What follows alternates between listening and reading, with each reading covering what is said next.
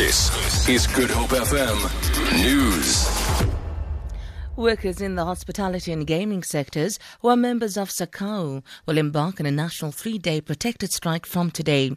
SACCAWU represents about 120,000 workers in the notoriously low-wage retail and hospitality sectors.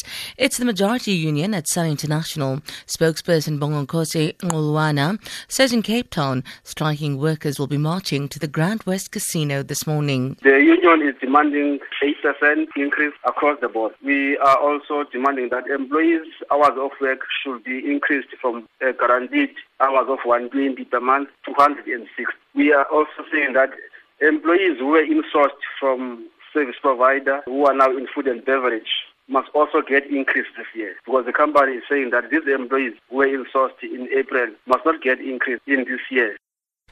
Two prominent ANC members are appearing in Cape Town courts today. In the Cape Town Magistrates Court, National Executive Committee member Tony Ngeni is expected to appear on a drunk driving charge. The matter was postponed last month in Ngeni's absence in order to get direction on whether the National Director of Public Prosecutions would accept his plea negotiation. Ngeni was arrested in August 2013. He is out on bail of 500 rand.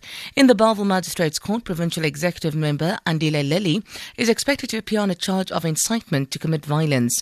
Lily was arrested at the end of July following his controversial utterances in which he encouraged vigilantism. The Siskona People's Rights Movement leader is out on bail of 5,000 rand. A fire has caused extensive damage to Estonia Athlone.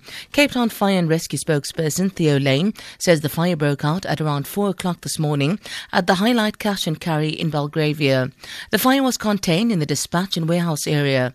Lane says most of the contents in the storage area have been destroyed. The fire had affected a considerable amount of the building, gone through the roof in that area. The rest of the shop area only sustained smoke damage. No injuries were reported. The building was unoccupied at the time. The cause of the fire is undetermined, and the vehicles are still on scene carrying out mopping up operations.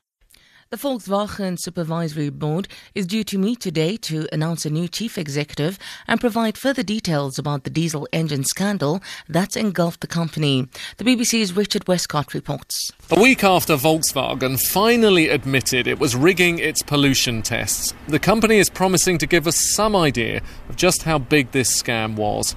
It spent the past 7 days investigating critical questions. Exactly how many cars were fiddling the system, what countries were they in, and who came up with the idea in the first place. The chief executive, Martin Winterkorn, has already resigned, still claiming he knew nothing about it. But we're likely to see more very senior people losing their jobs today. For Good Hope FM News, I'm Sandra Rosenberg.